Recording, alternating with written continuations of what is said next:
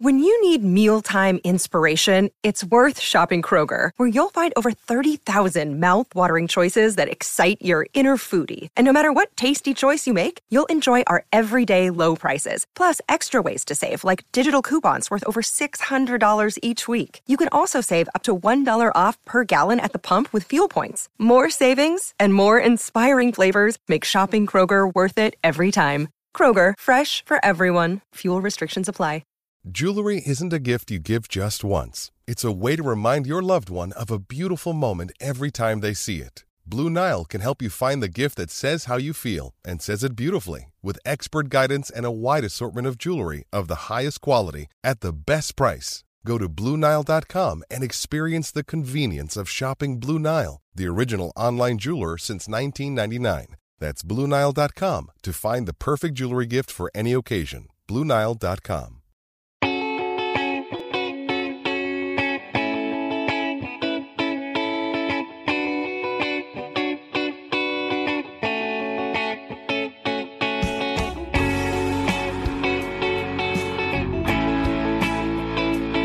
Everybody, welcome to another episode of Purple Insider. Matthew Collar here, and returning to the show, very special guest from the Wide Left newsletter now. Arif Hasan has gone the independent route. It's been really good for you, and I'm really happy to see that your articles are now getting shared and everything else, and you really are rolling along in the newsletter life, as I have been for a couple of years now. So I'm happy to see that and glad to have you back. What's going on, man? Not much. We were talking a little bit of shop before, between two newsletter creators, secret stuff that we can't tell everybody. But, just very, very business. No, it's been going great. It's I get to write what I want, which is nuts. Like what a crazy life that I get to do that. What's crazier is that people want to read it. Don't know what's wrong with them, but I'll take it. But yeah, no, it's been going great, going independent, having my own schedule and stuff like that. So, I'm just really happy. Yeah, it's been such an interesting career journey for you to go from king of the blog boys to then working for The Athletic and then Pro Football Network, and now going your own independent route. But for people like ourselves, I think we have been very, very lucky to be able to do it this way in order to call our own shots. So people should absolutely go check it out. It's really good. And unedited work that is clean. You could read the whole copy. I very much respect that about you, that sometimes when you don't have an editor working for you, it could be a little bit messy. But I have questions for you. Now, what's interesting with your newsletter is you still write a lot about the Vikings because you have a ton of Vikings fans who follow you, and then other stuff that comes up in your mind. But you've been following the Vikings just as closely as you normally would have. So I want to begin with this. How do we go about fairly evaluating a front office and a head coach when they have a backup quarterback playing professional football for them? Even if that quarterback has had a little bit of success, I came out of the Bears game, Arif, being like, I don't know, man, that's what happens. And then I look around the league and I'm like, Tim Boyle, like, oh, look, the Jets are, by rule, the Jets have to have 4 quarterbacks play per year. And they have now completed that accomplishment. But every team that is suffering from the backup quarterback disease this year, with so many quarterbacks going down, I see a lot of criticism about their front office, their team building, their coaching. And I don't want to give free passes, but I also think we have to be realistic. So how would you go about evaluating this last stretch for the Vikings with this in consideration? Yeah, I think that's totally fair, because it is kind of difficult, because if you hold them to the standard of like them having the preferred starting quarterback, that's like tremendously unfair. But you can't, preparing for a backup quarterback is part of the job, right? So you can't just ignore that. So what you have to do is you have to set kind of what you think a reasonable expectation for a backup, or in this case, the fourth backup would be, because again, or I guess third backup, fourth quarterback, because again, I mean, Nick Mullins was injured, Jaron Hall was injured on like the fourth play or whatever, right? And so they're in a situation where they were playing their fourth quarterback. So set what you think a reasonable expectation for a backup quarterback level performance is. And we get a ton of backup quarterbacks playing football every year. We should have a good understanding of what that is like. And at the upper end, it's as if you've got like the 25th best passing game is kind of a reasonable upper end of backup quarterback type play. And then, obviously at the lower end, it's 32nd, right? And once you kind of account for that and the kind of results that you can get from that, I think you could very confidently say that the Vikings knocked it out of the park when it comes to figuring out a backup quarterback plan. Now, they didn't do that at the beginning of the year. That would have been preferable, right? But, still seeing an opportunity, hey, the Cardinals are getting Kyler Murray back, and so Joshua Dobbs is going to be available. We've always liked him, or whatever it is. Kwesi always liked him, had some interactions with him in Cleveland or something like that. Let's make a move. And being kind of aggressive enough to make that kind of move, and being bold enough to be like, yeah, there's a quarterback on the roster who knows the playbook, but we're not going to elevate him from the practice squad. We're going to have this guy who's been here for 4 days be the backup because we just think he's going to be better. And they were right. That's a very bold decision. They were right about that. And so I think that you just kind of figure out where a franchise is at any particular spot, figure out kind of what the standardized circumstances of that would be, what the expectation should be, figure out how they performed against those expectations. And I think the front office in that circumstance did a really good job. And then the other elements that have nothing to do with the backup quarterback, like trying to figure out, hey, they just extended Josh Metellus right before the season. What was that about? That's kind of crazy. Hey, great move. Oh my God. That's a steal. That's incredible. I can't believe they let go of Dalvin Tomlinson. They let Zadarius Smith leave. Adam Thielen was a big part of the passing. What's going on there? Eric Hendricks, leader in the locker room. They let all of these guys go. Wow, fantastic moves, it turns out. So evaluate kind of what you think, is reasonable in terms of like a set of moves, and then compare them against that, given those circumstances. And I think that once you do that, you come away thinking, hey, this front office is like pretty good at what they're doing, which is, I don't think the expectation, the understanding that people had coming into this offseason, right? Because people are very frustrated with the 2022 draft. Now we've got another year of data. We've got, kind of more complete data, more sets of circumstances to evaluate them against. And I think that they're coming out looking pretty positive.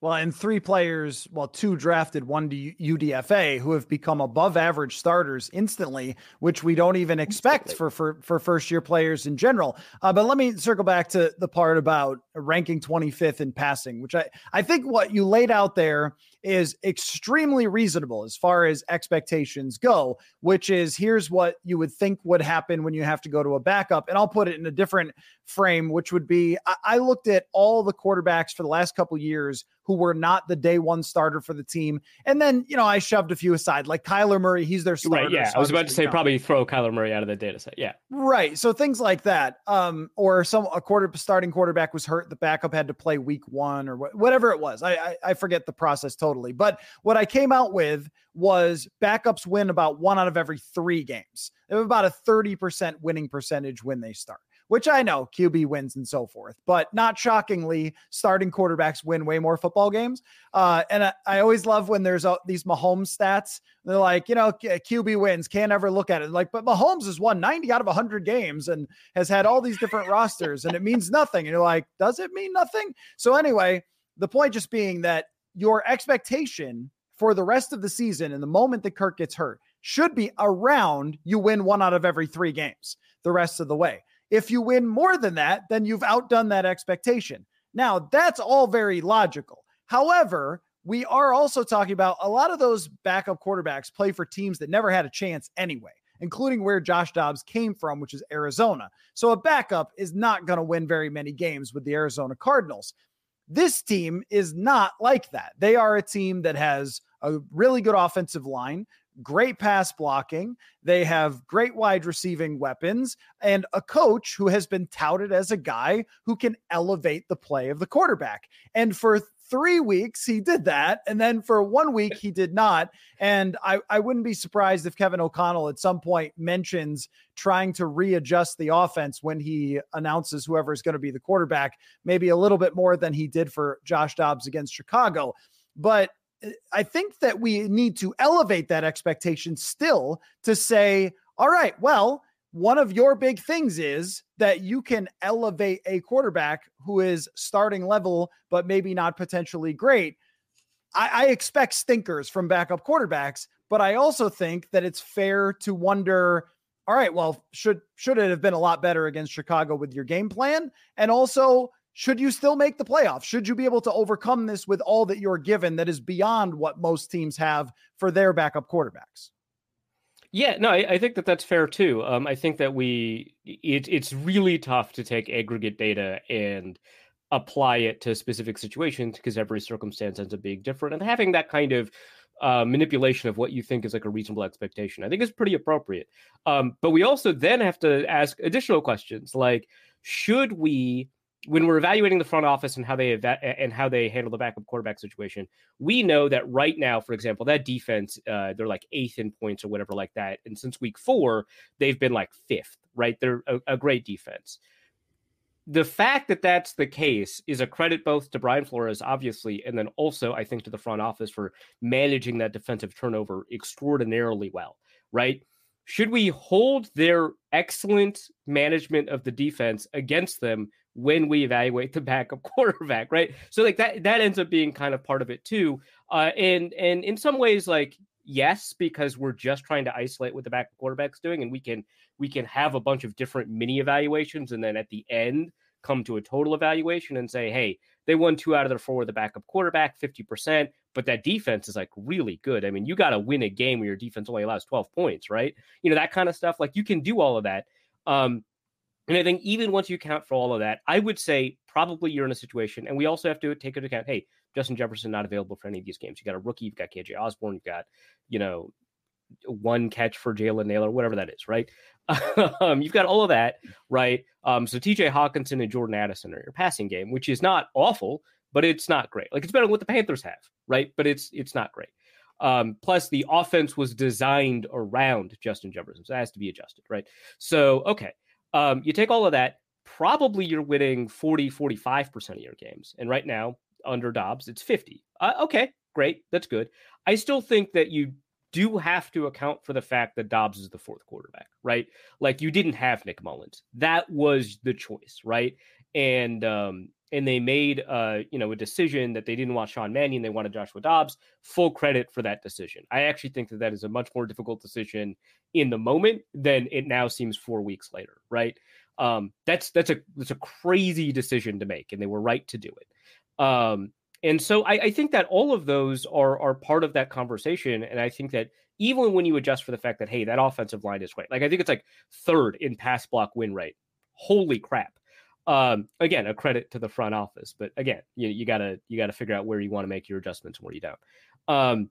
But hey, third best offensive line, reasonable receiving core without Jefferson, insano defense, in a lot of respects. Okay, well, so what should a backup quarterback do? Okay, should we hold Joshua Dobbs to the standards of a normal backup? Probably not. So given all of that, I would say that they exceeded expectations in handling that particular element.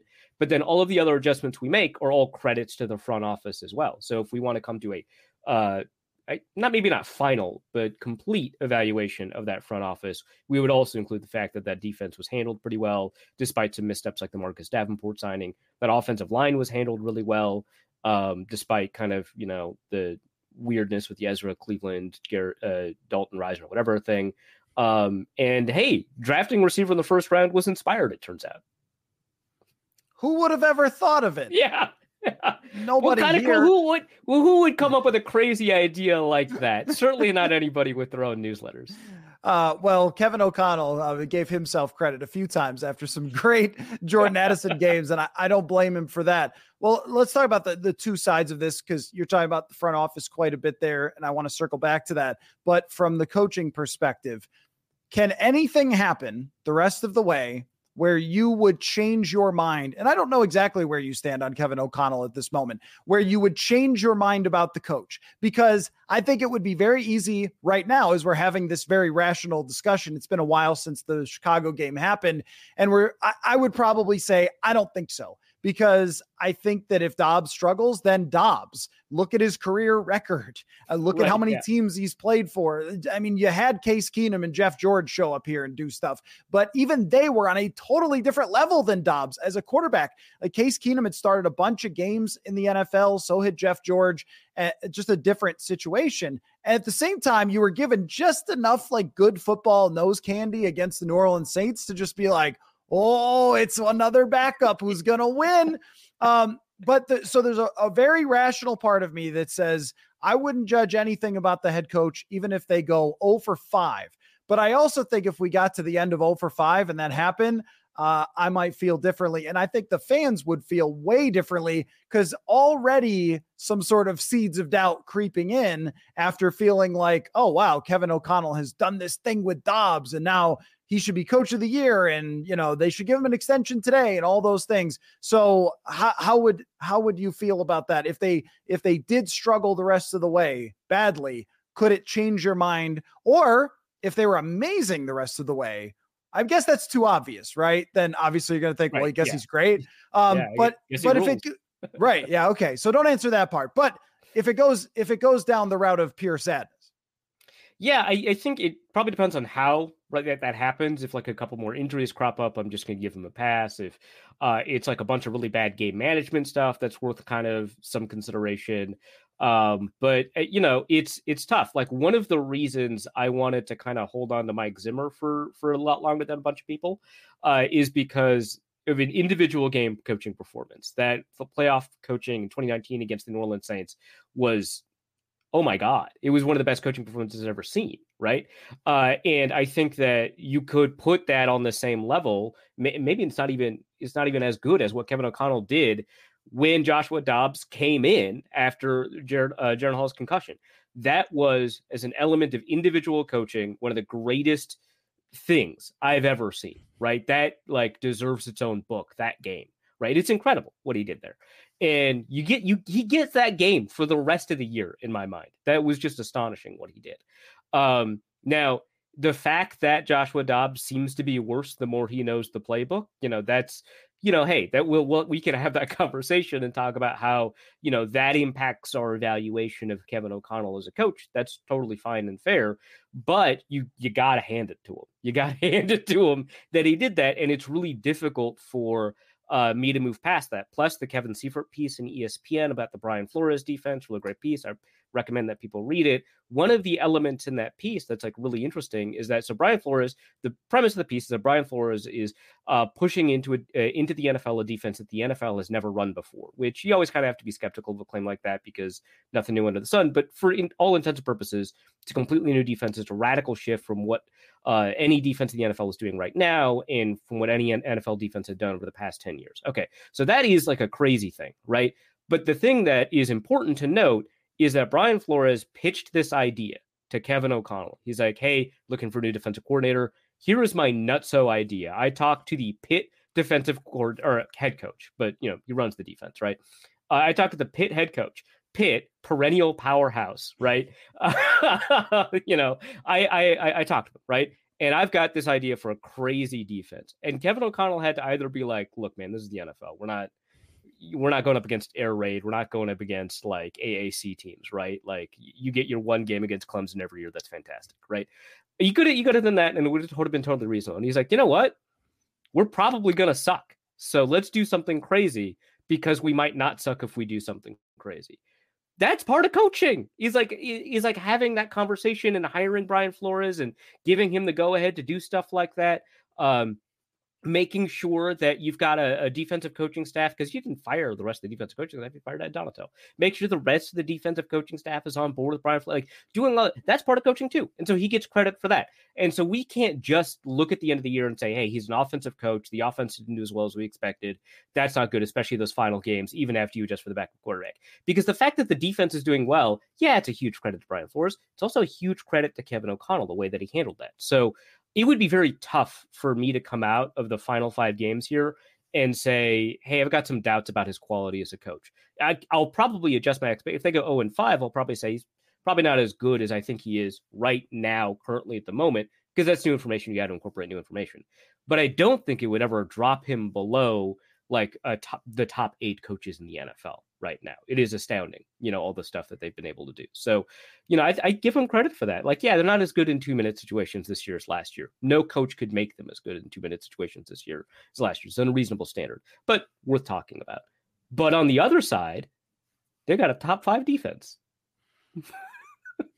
Yeah, which I got to be honest, never would have dreamed in a million years when I looked at that roster that it would be as good as it is. And later in the show, we're going to get to some of my predictions that I made before the season. And one of them was not that favorable to this defense. I sent you my predictions so you could make fun of me and also praise some of my brilliance, but we'll get to that in a minute. So this is a great point because think of it. I've started to think of it this way when it comes to coaching. Because every game that I watch on Twitter, I see this coach is doing this wrong. This coach doesn't know what he's doing, whatever else. And here's a good example. Mike McCarthy. Okay. Mike McCarthy is a guy that people love as a piñata. Every time he punts when he shouldn't, every time he mismanages a clock, it's just, let me get my Mike McCarthy beaten stick and boom. And yet they've had top offenses almost every year since he's been there. They probably overachieved when Andy Dalton had to start. They overachieved when Cooper Rush had to start. And Dak Prescott is playing like an MVP. And everybody said, he's getting rid of Kellen Moore. Oh, what? What a fool he is. And he's actually outperformed Kellen Moore by a million miles. And so I think that Mike McCarthy is a great coach. And I have always thought this. I mean, the way that he did battle with Mike Zimmer game after game, those two game playing against each other have been really good. But there's also been enough goofy stuff or in-game management things that we judge him on and go, he doesn't know what he's doing, or the end of these ridiculous games in the playoffs that they've lost or playoff games. And I could just hear my audience wanting to crash their cars if they're driving, listening to this, hearing me praise Mike McCarthy. But look at the record. I mean, it just, he had Rodgers. Well, he doesn't now. And Dak Prescott is doing even better. And so I think that we often judge coaches. Do you remember like the early 90s video games when they first came out with Madden? They had like 4 categories of a player. So it'd be like speed, catching, agility, break tackle. And that's like your whole player for a running back. Now you open up Madden and they have everything. They have like 700 categories, which is excessive and unnecessary for a video game. Not the point. This is how we evaluate coaches versus what's really going on. We evaluate coaches on, do they punt on 4th down? Did their play calls work on a given week? Does it seem like the players don't hate them and otherly just vibes? But when really there are hundreds of things going on to evaluate a coach. And to me, the connection with the players, what happened with making that change. I mean, you could also criticize like maybe not making the change earlier with Donatel, but the management of people has been at such a high level, including of this quarterback who shows up here, that there is no way you could push me off of this. I would just throw my hands up and be like, hey, look, I watched Trent Edwards and EJ Manuel and Brian Brom and Kelly Holcomb play for the Bills. And guess what? I could tell you those roads all lead to the same place, but it's going to be with the organizational stability under this coach. I am going to like give a lot more leeway to that because I believe in all those categories that you see when you're really studying a team, as opposed to just, hey, I'm watching a game on Twitter and Mike McCarthy looks dumb. Yeah, I think a couple of years ago, and because I was on the Mike McCarthy is dumb train, and I've changed my mind too. But a couple of years ago, this Twitter account I follow, Adam Harstad, he writes for Football Guys, tweeted out, and I've tried to find this tweet before. Maybe he's deleted it. I can't find it anymore, but I know it was him who said it, and it stuck with me ever since. It was, we tend to evaluate coaches on the easiest stuff that exists for us to evaluate, which also probably is the least important stuff for a coach to get right. And I'm not saying game management is not important, right? Obviously, it's important to be able to manage those final 2 minutes well. But like if you evaluated like all of these coaches on their ability to handle the final 2 minutes, the best coaches in NFL history, all bad at it. Even Bill Belichick. A lot of people talk about Bill Belichick being good. No, he's bad at it, right? Pete Carroll's bad at it. Andy Reid, historically awful at it, like known for being bad at it, right? And it turns out like making sure that your team is ahead by enough in order for you to not be in those 2 minute situations, or making sure that when they're a less talented team to be good enough to be put into a 2 minute situation, that's good, right? Like we know that Brandon Staley is not doing well because the Chargers should not be in those 2 minute situations as often as they're a better team than that, right? We also know that the Vikings punched way above their weight last year. They got into 2 minute situations more often than they should have been as a credit to, what that team was able to do. right? And Mike McCarthy and some of these other coaches that are bad at game management have put themselves into situations where they don't have to worry about those final 2 minutes because all that stuff matters a lot less. The stuff that's the easiest stuff for us to evaluate is also the stuff that happens to be probably the least important. The personnel management, the coaching management, the ability to put together game plans and offenses, keeping everybody on task. Like coaching is a lot of things. And when we talked to high school coaches, they don't talk about game man ever. They talk about like raising people and creating good environments for people, right? And then we kind of dispense of that when we go into the college level and then the professional level, right? And college is unique because they also do recruiting, and that's an element of coaching that you don't really have to pay as much attention to. Obviously, creating an attractive environment for free agents to come in, that's important. The Vikings have historically done very well at that. But just generally speaking, like there's stuff that we talk about sometimes with game planning and play calling that we sometimes have a good idea of, but like stuff like Joshua Dobbs felt comfortable enough to do X, Y, and Z. That's enormous. That's so big. There's so many situations where a quarterback has had to start on a short week after arriving at a team where they have been disastrous. I'm not just talking about Josh Freeman, right? Carson Palmer coming to Oakland, right, is usually the example I go to. And he did awful. I mean, he shows up. They ask him to start playing 5 days after he shows up. He does terrible. In fact, he does terrible for the rest of the season. Oakland's like, that's fine. We don't need him anymore. And Arizona puts together an MVP quality season because Bruce Arians is a good coach, right? That's a big part of it is like creating these environments where players feel empowered, where coaches feel empowered, where you have, the ability to either, and I prefer a collaborative decision-making process. But if you don't have a collaborative decision-making process, the decisions that you make are right? And it's just like those things. And sometimes these decisions are stuff that we don't see, like, hey, we need to spend a little bit more time covering nutrition because I've noticed that our players are a little bit tired at the end of games. And maybe that's a nutrition thing. Maybe it's a sleep thing. Let's spend a little bit more time making sure that we prioritize that. Most of the time, we don't hear about that at all, ever. Unless it's like a crazy new coach who has got like smoothies, like Chip Kelly in Philadelphia, right?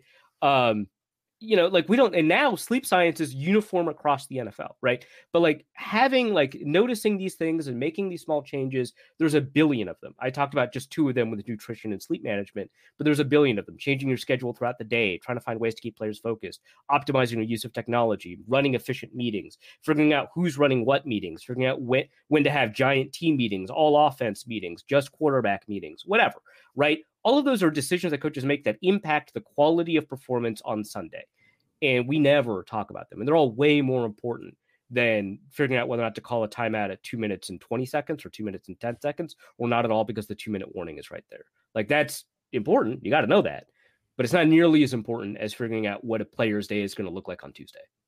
Folks, is there any better way to spend the holidays than attending sports? Knowing you guys, I'm guessing the answer is no. Well, there is a way to get to all of the events that you want to get to during the holiday season with affordable tickets. My friends, you are going to want to check out the Game Time app. It's the fast and easy way to buy tickets to everything sports and also much, much more. Shows, concerts, all on Game Time. One of the cool parts about Game Time is that they have flash deals on last-minute tickets and a low price guarantee, which means if you find something lower in the section or row, they will credit you 110%. You also get images of your seat location, which I love because those maps can be a little confusing. Buy tickets in seconds, have them arrive right to your phone. It's great. Download the Game Time app, create an account, use the code INSIDER for $20 off your first purchase. Terms apply. Again, create an account and redeem code INSIDER for $20 off your first purchase. Download Game Time today. Last minute tickets, lowest price guaranteed. Hey, it's Kaylee Cuoco for Priceline. Ready to go to your happy place for a happy price? Well, why didn't you say so? Just download the Priceline app right now and save up to 60% on hotels. So whether it's Cousin Kevin's Kazoo Concert in Kansas City, go Kevin, or Becky's Bachelorette Bash in Bermuda, you never have to miss a trip ever again. So download the Priceline app today. Your savings are waiting. Go to your happy place for a happy price. Go to your happy price, Priceline.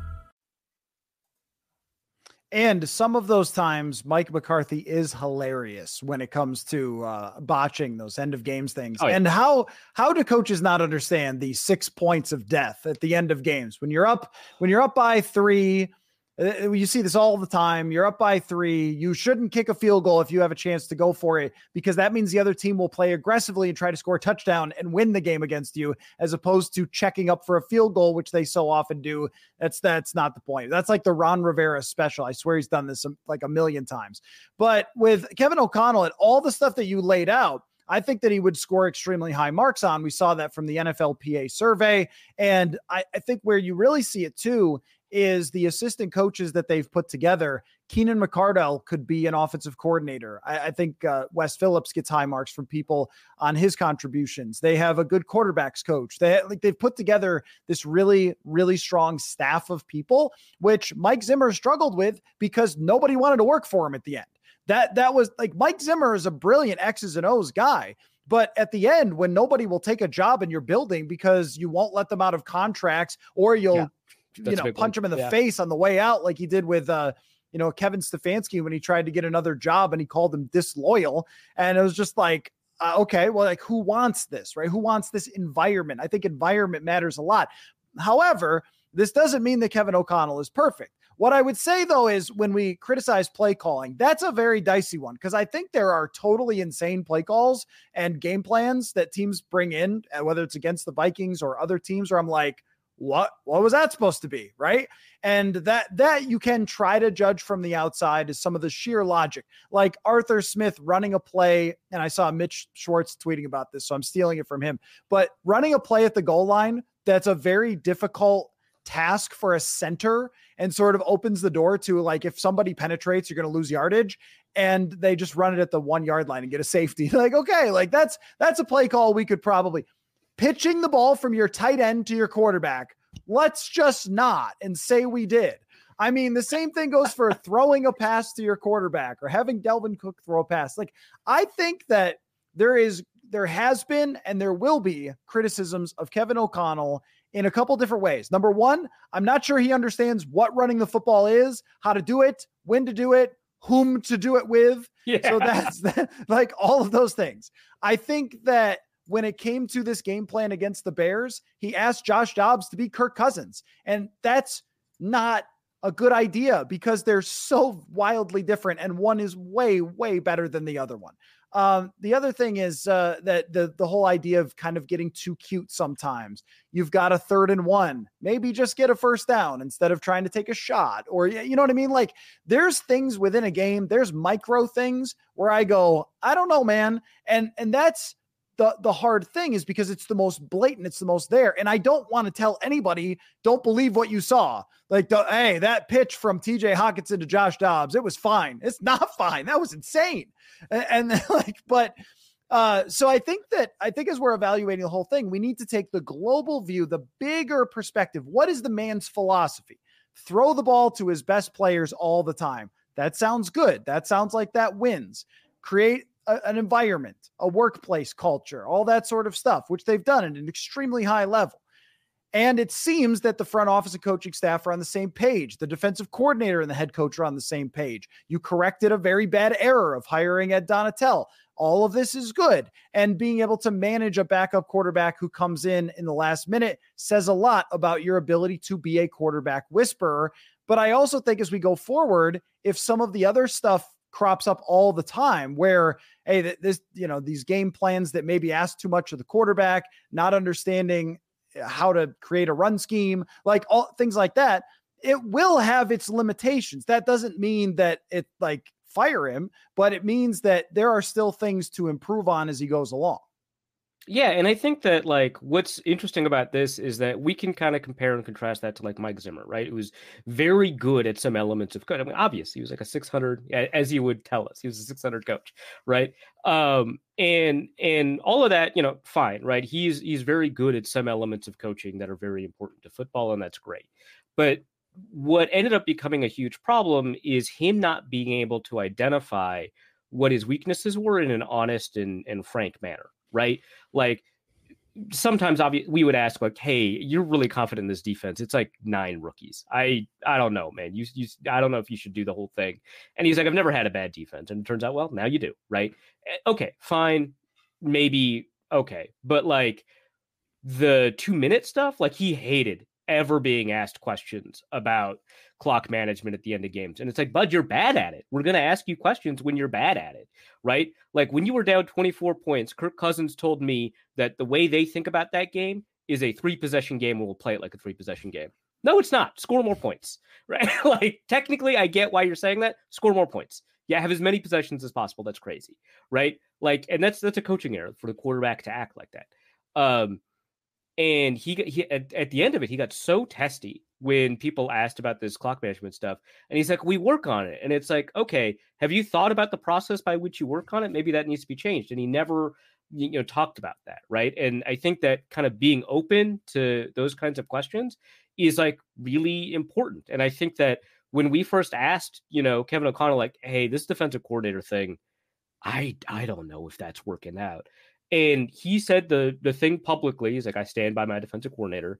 At least for the first couple of games we asked him. And then after that, he was like, we'll talk about stuff at the end of the season. But it turns out he went to Ed Donatello and he was like, this is not working. And I'm going to scout your defense like I'm an opposing offense. And we're going to see what we can do about it. And that didn't work out. But he tried to correct it, right? And he was open to understanding that this wasn't working out. And I think that having that openness and changing and having that adaptability, because you're always going to have weaknesses and trying to grow past them or cover them up or turn them into strengths, whatever it is you do with weaknesses that works best for you, that's important. And to what extent that we can find, he seems to have that. I'm not going to call him the best coach in the NFL. To me, that's probably Andy Reid, right? But I do think that he's got an opportunity to kind of move into that position given his approach to a lot of these things, which I think is really fantastic. But it also means being kind of open and honest about what those weaknesses are and, making sure that he needs to make sure that he understands it. He needs to make sure that when he does receive feedback external to the organization, like from the press or whatever, right? Maybe his buddies when he talks to them in Mobile, taking that kind of honestly and taking that on. And it seems like, based on it seems like he's open to that. So like maybe he'll hire a run game coordinator, right? That sure, right? Because the run blocking is mostly fine, right? So why is the run game bad? So he can have some conversations about that, right? But like talking to some consultants who are really good at the elements of football that he's particularly not great at, right? Having a conversation about like, so he doesn't like, because he's a young coach, people seem to expect him to go for it on 4th down more often than he does. That's not how that works. So having a conversation with like people that are a little bit more kind of analytics forward, which exist in the organization, about kind of being more aggressive on 4th down. And hey, in the last couple of games, he was more aggressive on 4th down in situations where I wouldn't have gone for it. And I'm pretty aggressive about this stuff. And that's kind of interesting, right? Having conversations with people who have interesting criticisms, maybe they're not correct, maybe they're not better experts or anything, but have interesting criticisms of that. That's going to be important as he kind of continues forward as a coach, because it's great being a top 8 coach or whatever. It's better to be a top 3 coach. You should try to do that, in my opinion. Yeah. I mean, so when we talk about a lot of these things and trying to evaluate through like 4th down decisions and so forth, some of it is just purely taken off the table by having Josh Dobbs your quarterback, where I saw at the end of the game, KOC lost this game because he wasn't aggressive. Well, he's quarterback through 4 picks. Like, I don't know. Like I wasn't in that moment. I had no expectation of, you got to get a 1st down here. You got to start throwing the ball. I thought, well, Justin Fields, the other team's quarterback, run the ball 3 times, punt it away, and hope your punter doesn't shank it into the stands at the 20-yard line. Like if he pins him back. If we pins him back, do we think? But those decisions, if that's Kirk Cousins, I'm like, bro, what are we doing here? I mean, you're like giving away the game by not being aggressive because Kirk Cousins is your quarterback. It's just a different evaluation for everything, which I think is the main subject here, is like, how much do we have to change? But one area that I will watch closely, because I have gotten the impression, as you were just laying out there, that O'Connell is very much on the self-aware side.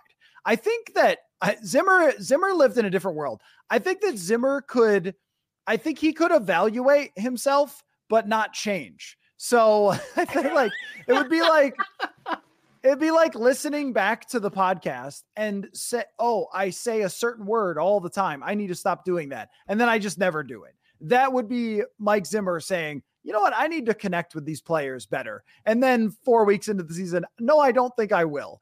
And I don't think I'm going to do that. No, I should, but I won't. And with Kevin O'Connell, and I don't think that was a great way to go about it.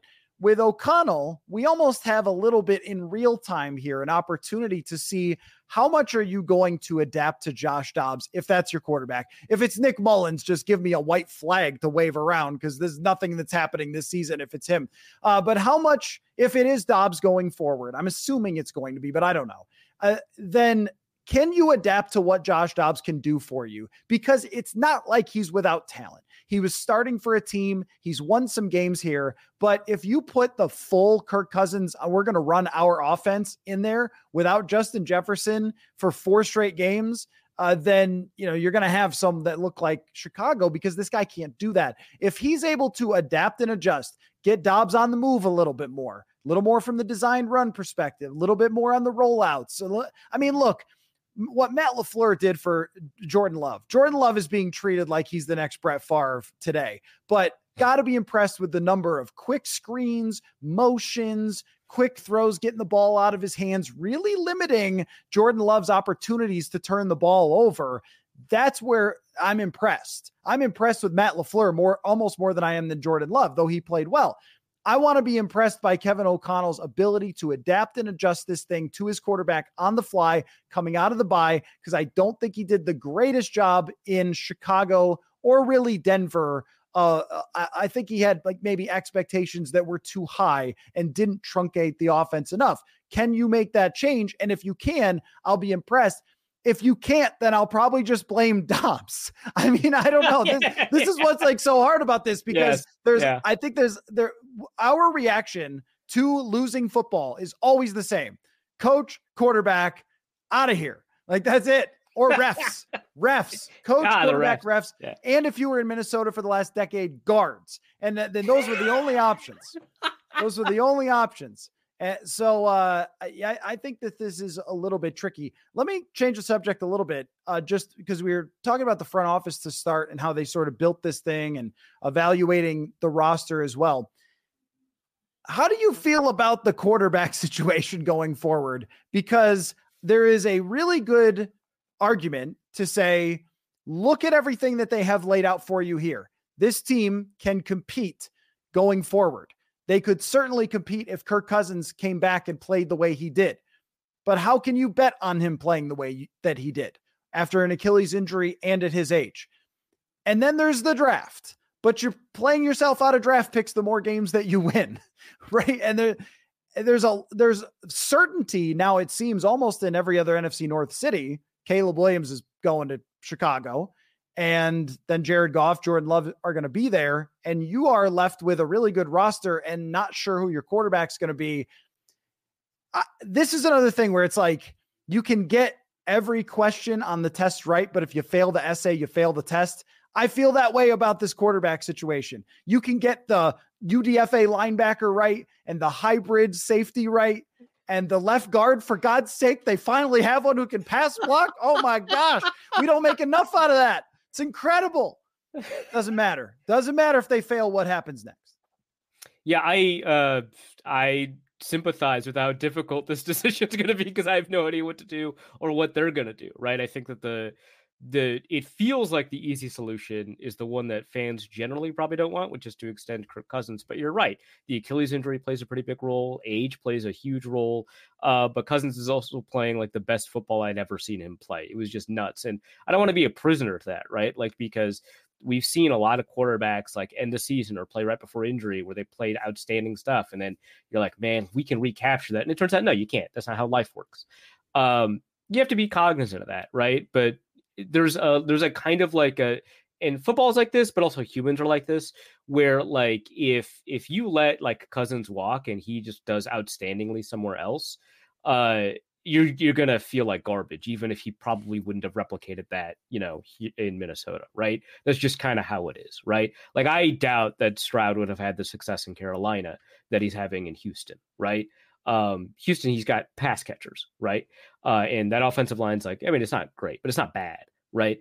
So we can't just be like, well, they were absolutely 100% wrong about Bryce Young, CJ Stroud. I mean, they probably were. We'll see. But it's tough because if he does better elsewhere, it's just going to feel like an indictment on you, regardless of kind of how the circumstances would change that.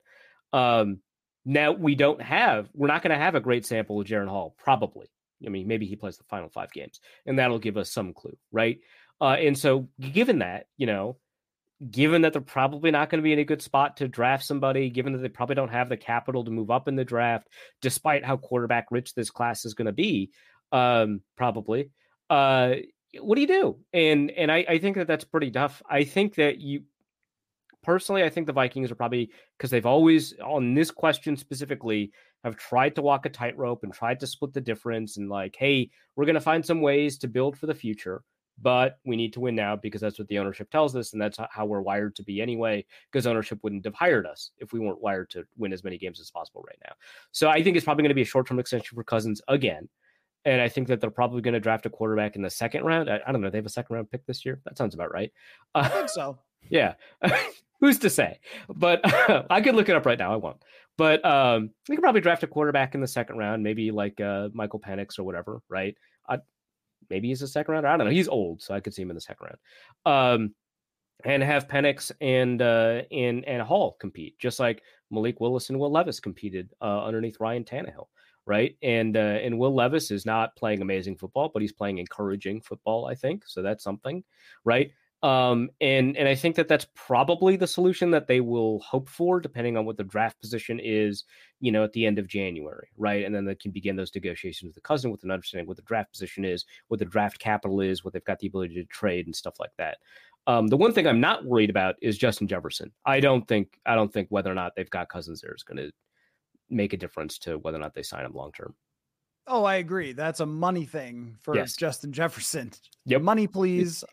So with this situation in particular, there is a split the difference, which is to bring back Kirk and to draft quarterback. And then you have your we'll call it the delayed Alex Smith, because it should have been happening other times and wasn't. So there are chess openings where it's like accelerated this or delayed that. And it's like, it wasn't the accelerated. That's for sure. It was the delayed.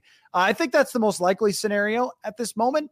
There's maybe another one where they win 4 out of 5 and like what they've seen from Josh Dobbs and think that he can be that guy to be your bridge quarterback through. And that's why, like, normally you would say you can't judge anything on the final 5 games. And yet it still feels like there's no way not to, because we're going to see them. We're going to have that information. We're going to know. I think that they have to decide whether they really want to try to swing to be great. That is the big question here, because I think what a team like this could look at is the New York Jets and go, you know what, if we draft the guy that's wrong, we're going to waste all this great roster building that we've done.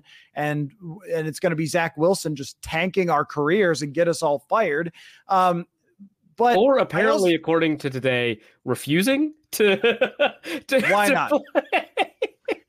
When we talk about Jamarcus Russell, there's a lot of comps that come up for Jamarcus Russell. I think Zach Wilson is the most Jamarcus Russell quarterback who's come out. Like, just from day one, this guy was not into this.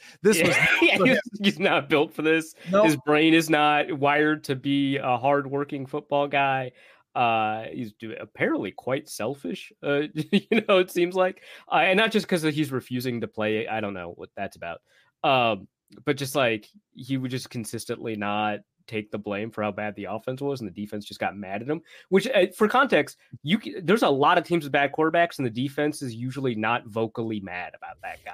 Like that, they're like, that's our guy. He's the best quarterback in the NFL. It's like, the guy is like 20th in passer rating. Like, relax. No, he's the best quarterback in the NFL.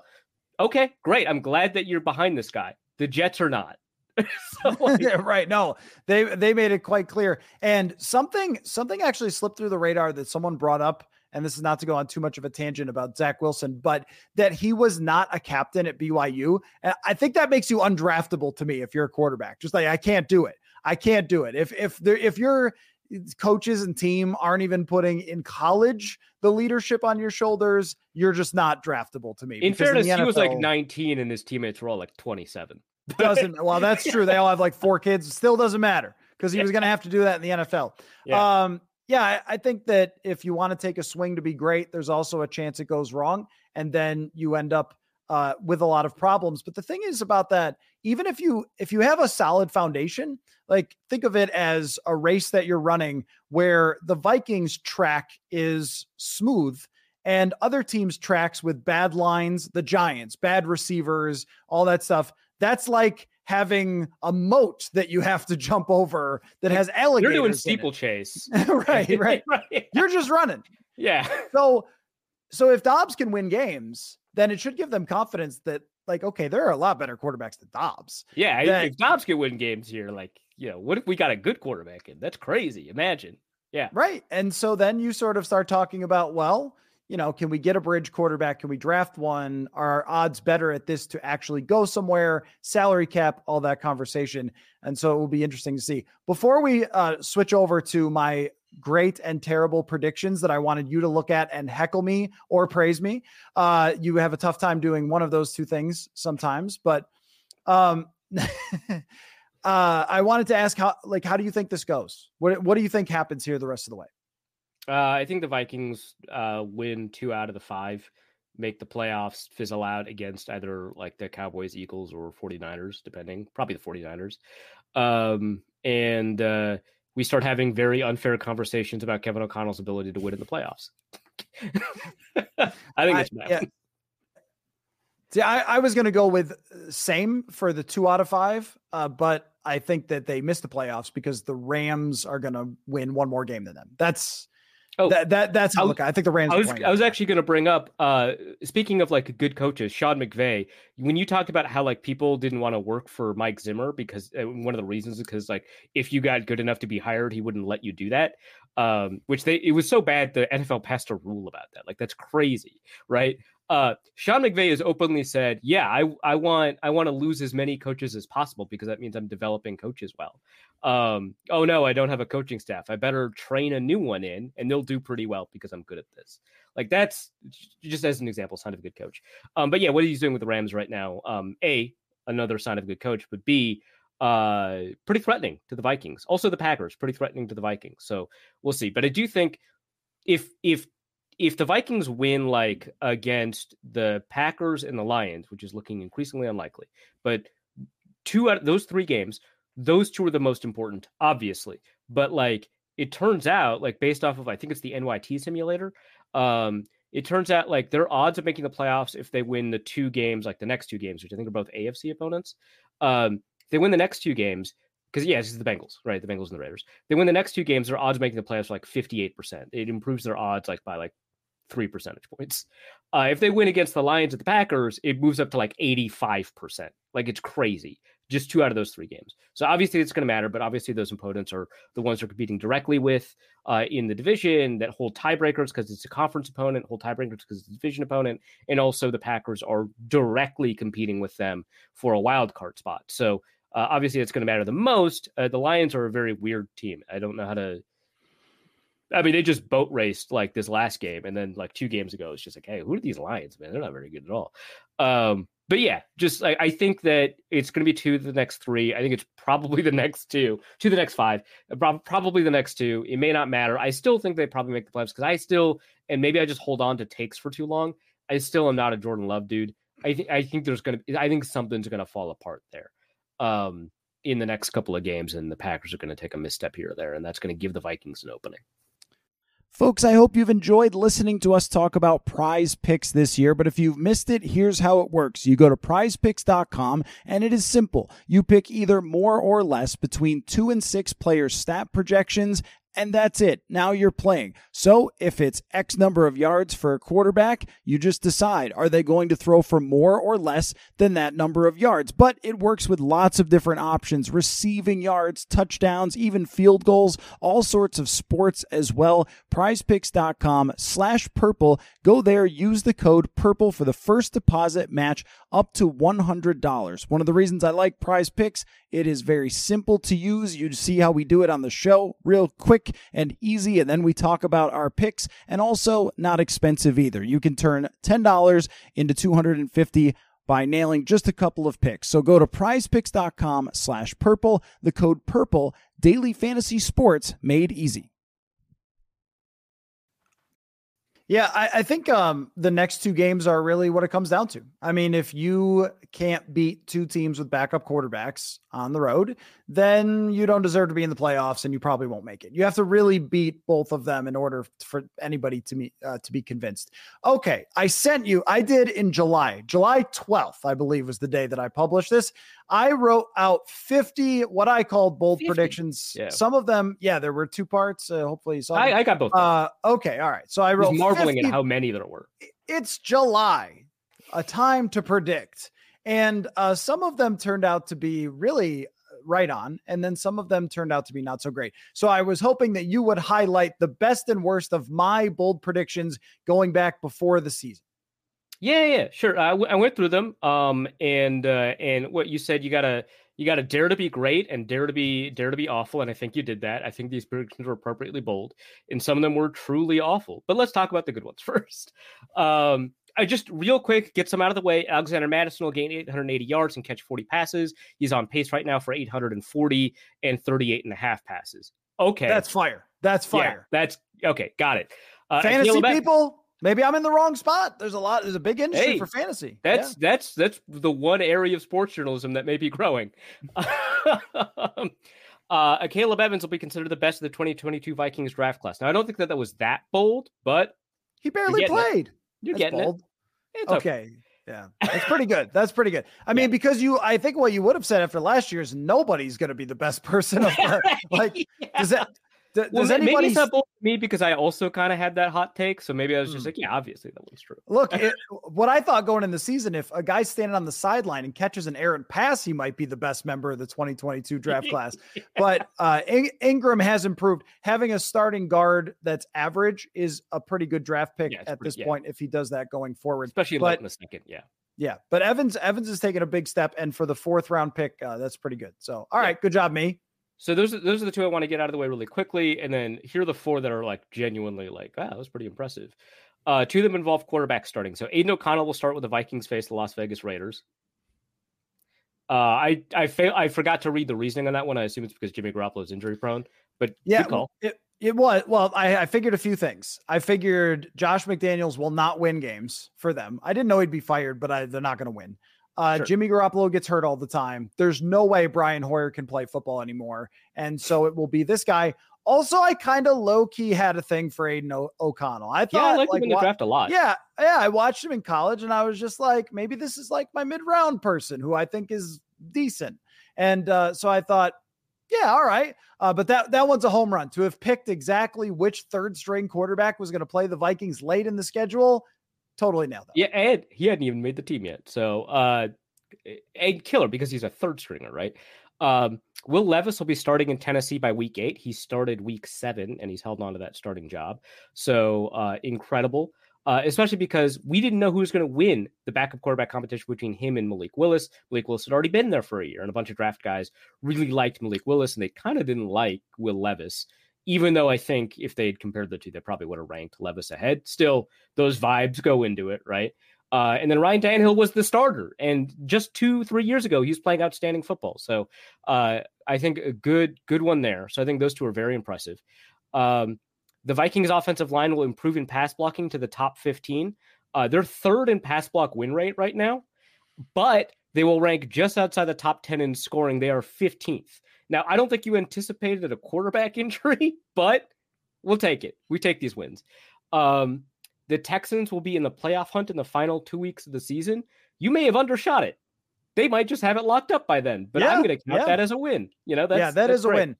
I was buying a few things. D'Amico Ryans finally getting a real coach, serious head coach. Yeah, they were hiring some serious tank coaches before, dudes who like I never even heard of. And I mean, David Culley is where is he from? Yeah. Right. So they get a coach who knows what he's doing. So bad. People were accusing them of racist for hiring black people. Like we were just like, okay, just set up another fall guy. That's ridiculous. And they did.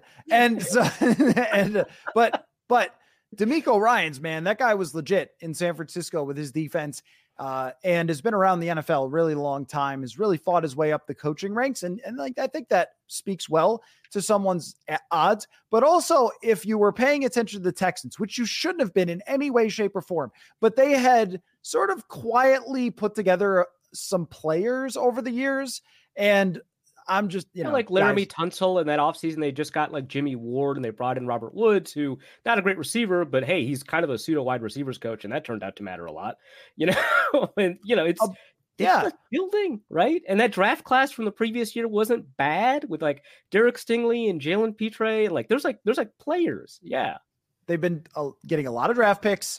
They spent their cap space on average players, but average players are really good. So I thought, okay, well, and then CJ Stroud to me was easily the most fit and ready to play day one and be good.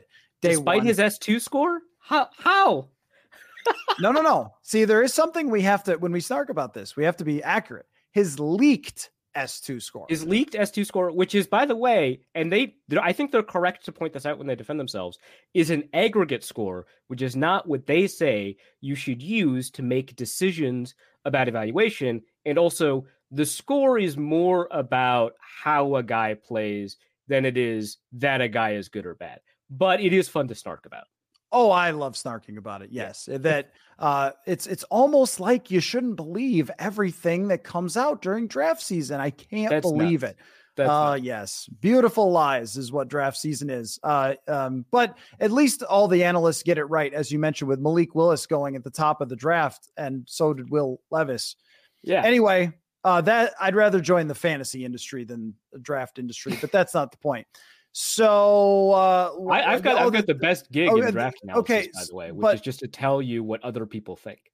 Yeah. Oh, yes. The consensus board, it does come up all the time now. And, there have been people in the league who have said to me, I wonder what would happen if we just drafted off that consensus board. I'm like, I know what would happen. You'd probably draft better. Like, it just seems to be. That's what it said. That's what all the data says. Now, I will say something about that because I'm delaying you getting to my bad predictions. Something about that is someone explained to me kind of how this works with draft boards and teams. Is every year Dallas accidentally leaks their draft board, and I'm convinced it's not even the real draft board at this point. They've just made it a social media bit. But when it comes to the draft board, teams only put on their board the players they believe will fit with their offense and their defense and their culture and their length, weight, height, size. Like they have very specific things, which throws out a lot of players. So sometimes someone will succeed on another team and you'll be like, they missed on that guy when you could see why they didn't make that draft pick. Now you could say, well, shouldn't you just adjust? And that's probably valid, Maybe. but it can be hard. You need guys who fit what you do in order to draft them. So sometimes someone fits what someone else does, and that's why they're successful. So it makes it even harder to just draft off the consensus board. I also think that like there's maybe 100 players that I believe people actually watch. And then I'm not sure how you could have time to watch the rest. There's 365 days in the year. I mean, if there's draft analysts who are watching the 400th player, just bless you. I mean, but I don't know how you would do that in any sort of depth. So I feel like it has the top 100 would be really strong. If the draft analysts don't like players in the top 100, okay. But if you're like at 250, I think that it's like the team had something in mind for that player. That's why they picked them. You know what I mean? Yeah, no, I think that's fair. I should also to add on to that point before we move on to your awful takes is sometimes like they're very specific about why a player is off the board. So for example, like I know there's an example of a case where the Miami Dolphins really loved a player and they couldn't put him on their board because he had too many friends in Miami that were bad influences. And they were like, if we were in another city, we'd draft this dude, right? Because when he's not with those people, he's a good character guy, right? But when he's with those people, he's unreliable. So we can't bring him to Miami. And it's like, oh, there's like no, like we can't account for that in a consensus board at all, ever, right? That's crazy. Right. But that's very specific, right? Also, like, and I think the Patriots are bad at drafting, so this is like not a great example, but it is important to note that very often the Patriots have the smallest draft board in the NFL. There are drafts where they've come in with 75 players, right? Which is why you get situations where they draft Cole Strange in the first round. You're like, what are you doing? It's like, well, they didn't have anybody graded with a first round pick. This was their top guy genuinely the top guy on their board. So they drafted him in the first round, right? And it changes. Like I think generally speaking, the approximate amount that you generally get is about 150 draftable players, which is not to say that's, because in the 7th round they start drafting priority undrafted free agents and stuff like that. And sometimes it's like weird stuff. Like when I think it was the Panthers drafted Tommy Sweeney, because I think they were the ones that drafted him. They wanted to sign him as a priority free agent, but he had agreed basically to terms with the New Orleans Saints because they wanted him to be the next Taysom Hill. And so he had agreed during the draft to sign an undrafted free agent contract with the Saints. Well, the Panthers heard about that and they were like, no, he didn't. And they drafted him. like it's just like stuff like that happens, right? Or you need a special teamer. The consensus board doesn't really do that. They're not like, hey, Najee Thompson is really good at this stuff. Right. Yeah. So that's something to keep in mind. Okay, your worst takes, but first, quick honorable mentions of good takes. Lamar Jackson will be an MVP finalist. Anthony Richardson will run for 1,000 yards if he had been healthy. Maybe he would have. TJ Hawkinson will rank number 2 in NFL tight end targets. He's number 1. And non-defensive lineman or edge rusher will rank top 3 in Viking sacks. I don't think that's bold. That's why it's an honorable mention. But Harrison Smith ranked 3rd. Okay, worst takes. We'll start with the Vikings ones. Lewis Cine plays more than 500 snaps. Now, he has not played a snap, unless you count special teams, which I don't. He has not played a snap. Theo Jackson has played snaps. And in your description, you were like, hey, because there was another one where you're like, hey, the minicamp depth chart says this. We'll get to that one. But you can't always trust it. I'm not going to trust that Lewis Cine is as low because he's so talented and you've got a new defensive coordinator. And guess what? 0 snaps. So that was an awful take. All right, the one where you paid attention to the minicamp depth chart and were wrong to. KJ Osborne will have more catches than Jordan Addison. Addison is 54. KJ Osborne is 36. All I want to say, neither one of these things are over yet. Lewis Cine could press for 500 snaps. I don't even think that's possible. No, I don't think there are 500 snaps left. There isn't. No. Unless he plays on offense. I will say, though, that when I wrote this was before I was having a conversation with Jordan Hicks, and he was like, dude, Josh Metellus is for real. Like, really, really for real. And I was like, okay, I think I need to take that more seriously. And then when he couldn't get reps on first team in training camp to start, it was like right off the beginning, like right from the beginning of training camp, that take was over immediately. Yeah. This was in July, but yeah. If you are a guy on Brian Flores' defense that cannot find a role, it's really not good. So like that, yeah. I had no idea of the level of not good. And so that's, the excuse there. As far as KJ Osborne, the reason it actually still could happen is just health in general. I mean, like that was part of my evaluation, is that Addison had been banged up. He had like gotten hurt at the combine and then got banged up in rookie minicamp, which I've never even heard of before. I've never heard of a guy getting banged up. There's no contact. How are you getting hurt? They don't do anything. And so I thought, well, Addison should be better because of his talent, but Osborne has a pretty pristine health record. That was the part of it there. And yeah, that's been a miss. Also, Osborne didn't step up the way that I thought he would. Yeah, and that's fair. And this is the only rookie take I put on here, right? Because I'm not going to hold you like accountable for like Bryce Young playing for who cares. All right. Despite new kickoff rules, Kenny Nwangwu will gain 1,000 yards returning. Now, hey, if you wanted to take into account injury likelihood, this is probably where he should have done it. He has 79 yards returning. And this one, to me, I put it on here because it's like, you probably could have anticipated that total returns would go down, that Kenny Nwangwu wouldn't be available, and so on. So there's that. That was truly awful. What I thought is that they would be aggressive. Like, I thought that Matt Daniels would be like, okay, the whole world is going to these fair catches, which they really haven't. Mostly it's just kicked out of the back of the end zone, but I'm going to go aggressive. But then Wongwu gets hurt, and I don't know that he's ever been 100% right. So yep, definitely missed on that one. But that return that he had last week, it's pretty good. Again, you could still get to 1,000. You're saying these are wrong? They're not wrong. Not yet. Mac Jones will be considered the Patriots franchise quarterback by the end of 2023. I think that one's wrong now. That's a bad one. That's a real bad one. I was blaming Matt Patricia. I forgot about wide receivers and offensive line. That is as far off as you can be. Yep. Mac Jones got benched 3 times, and then they were like, all right, enough of this. He's just not going to start now. Mac Jones is Ryan Tannehill at the end of Adam Gase. The guy can play, but not with that situation. Yeah. And it's really funny is that so my understanding is that the only reason that Bailey Zappi didn't start earlier is because, again, this is just like my understanding. I could be wrong about this.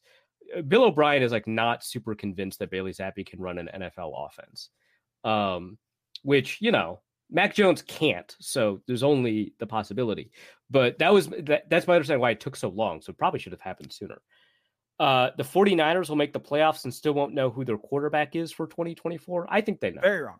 Yeah, very wrong. Yep. No, I wasn't sure that Brock Purdy would be more than a flash in the pan, and he is way more than that. He's a great quarterback. Brian Flores' defense will be improved, but won't crack the top 18 in points against. They're currently season's not over. The head coach. Oh yeah. 2 games against the Lions. Also, the head coach said the same thing the other day. I mean, Kevin O'Connell said, I didn't expect it to be this good. I'm like, same. Usually you don't get that from a head coach being like, yeah, I didn't think our defense was going to be this good, but I'll take it. I'll take it. So but I did think, just logically speaking, Flores would have better ideas than Donatel, and they would improve. So yeah, no, I'll be honest. I was in the same boat, but you wrote it down and I didn't. So that's true. Egg on your face. Of those who left, Dalvin Tomlinson will have the highest PFF grade. So Zadarius Smith, Eric Kendricks, and Adam Thielen all have higher PFF grades. The only player you mentioned has almost this exact same PFF grade as Dalvin Tomlinson, Dalvin Cook. And by that time, he had not signed with a team yet.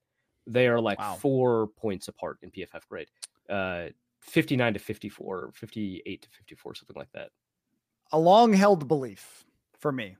It's not always about the moves you make. It's about the moves you don't make. And if they hit it, Jonathan Bullard is doing what Delvin Tomlinson did for them.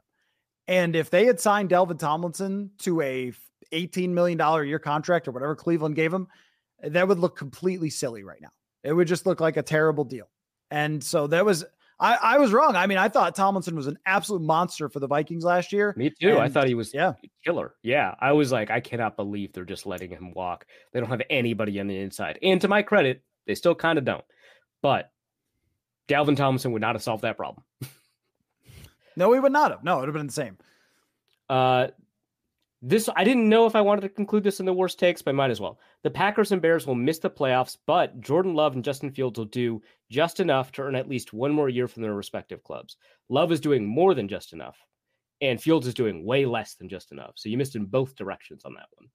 Okay, and the Packers may make the playoffs. They very well could miss the playoffs. And Jordan, if they miss the playoffs, but Jordan Love plays well. So again, like not completely finished here. Again, I was on the fence about including this, but I think you're wrong.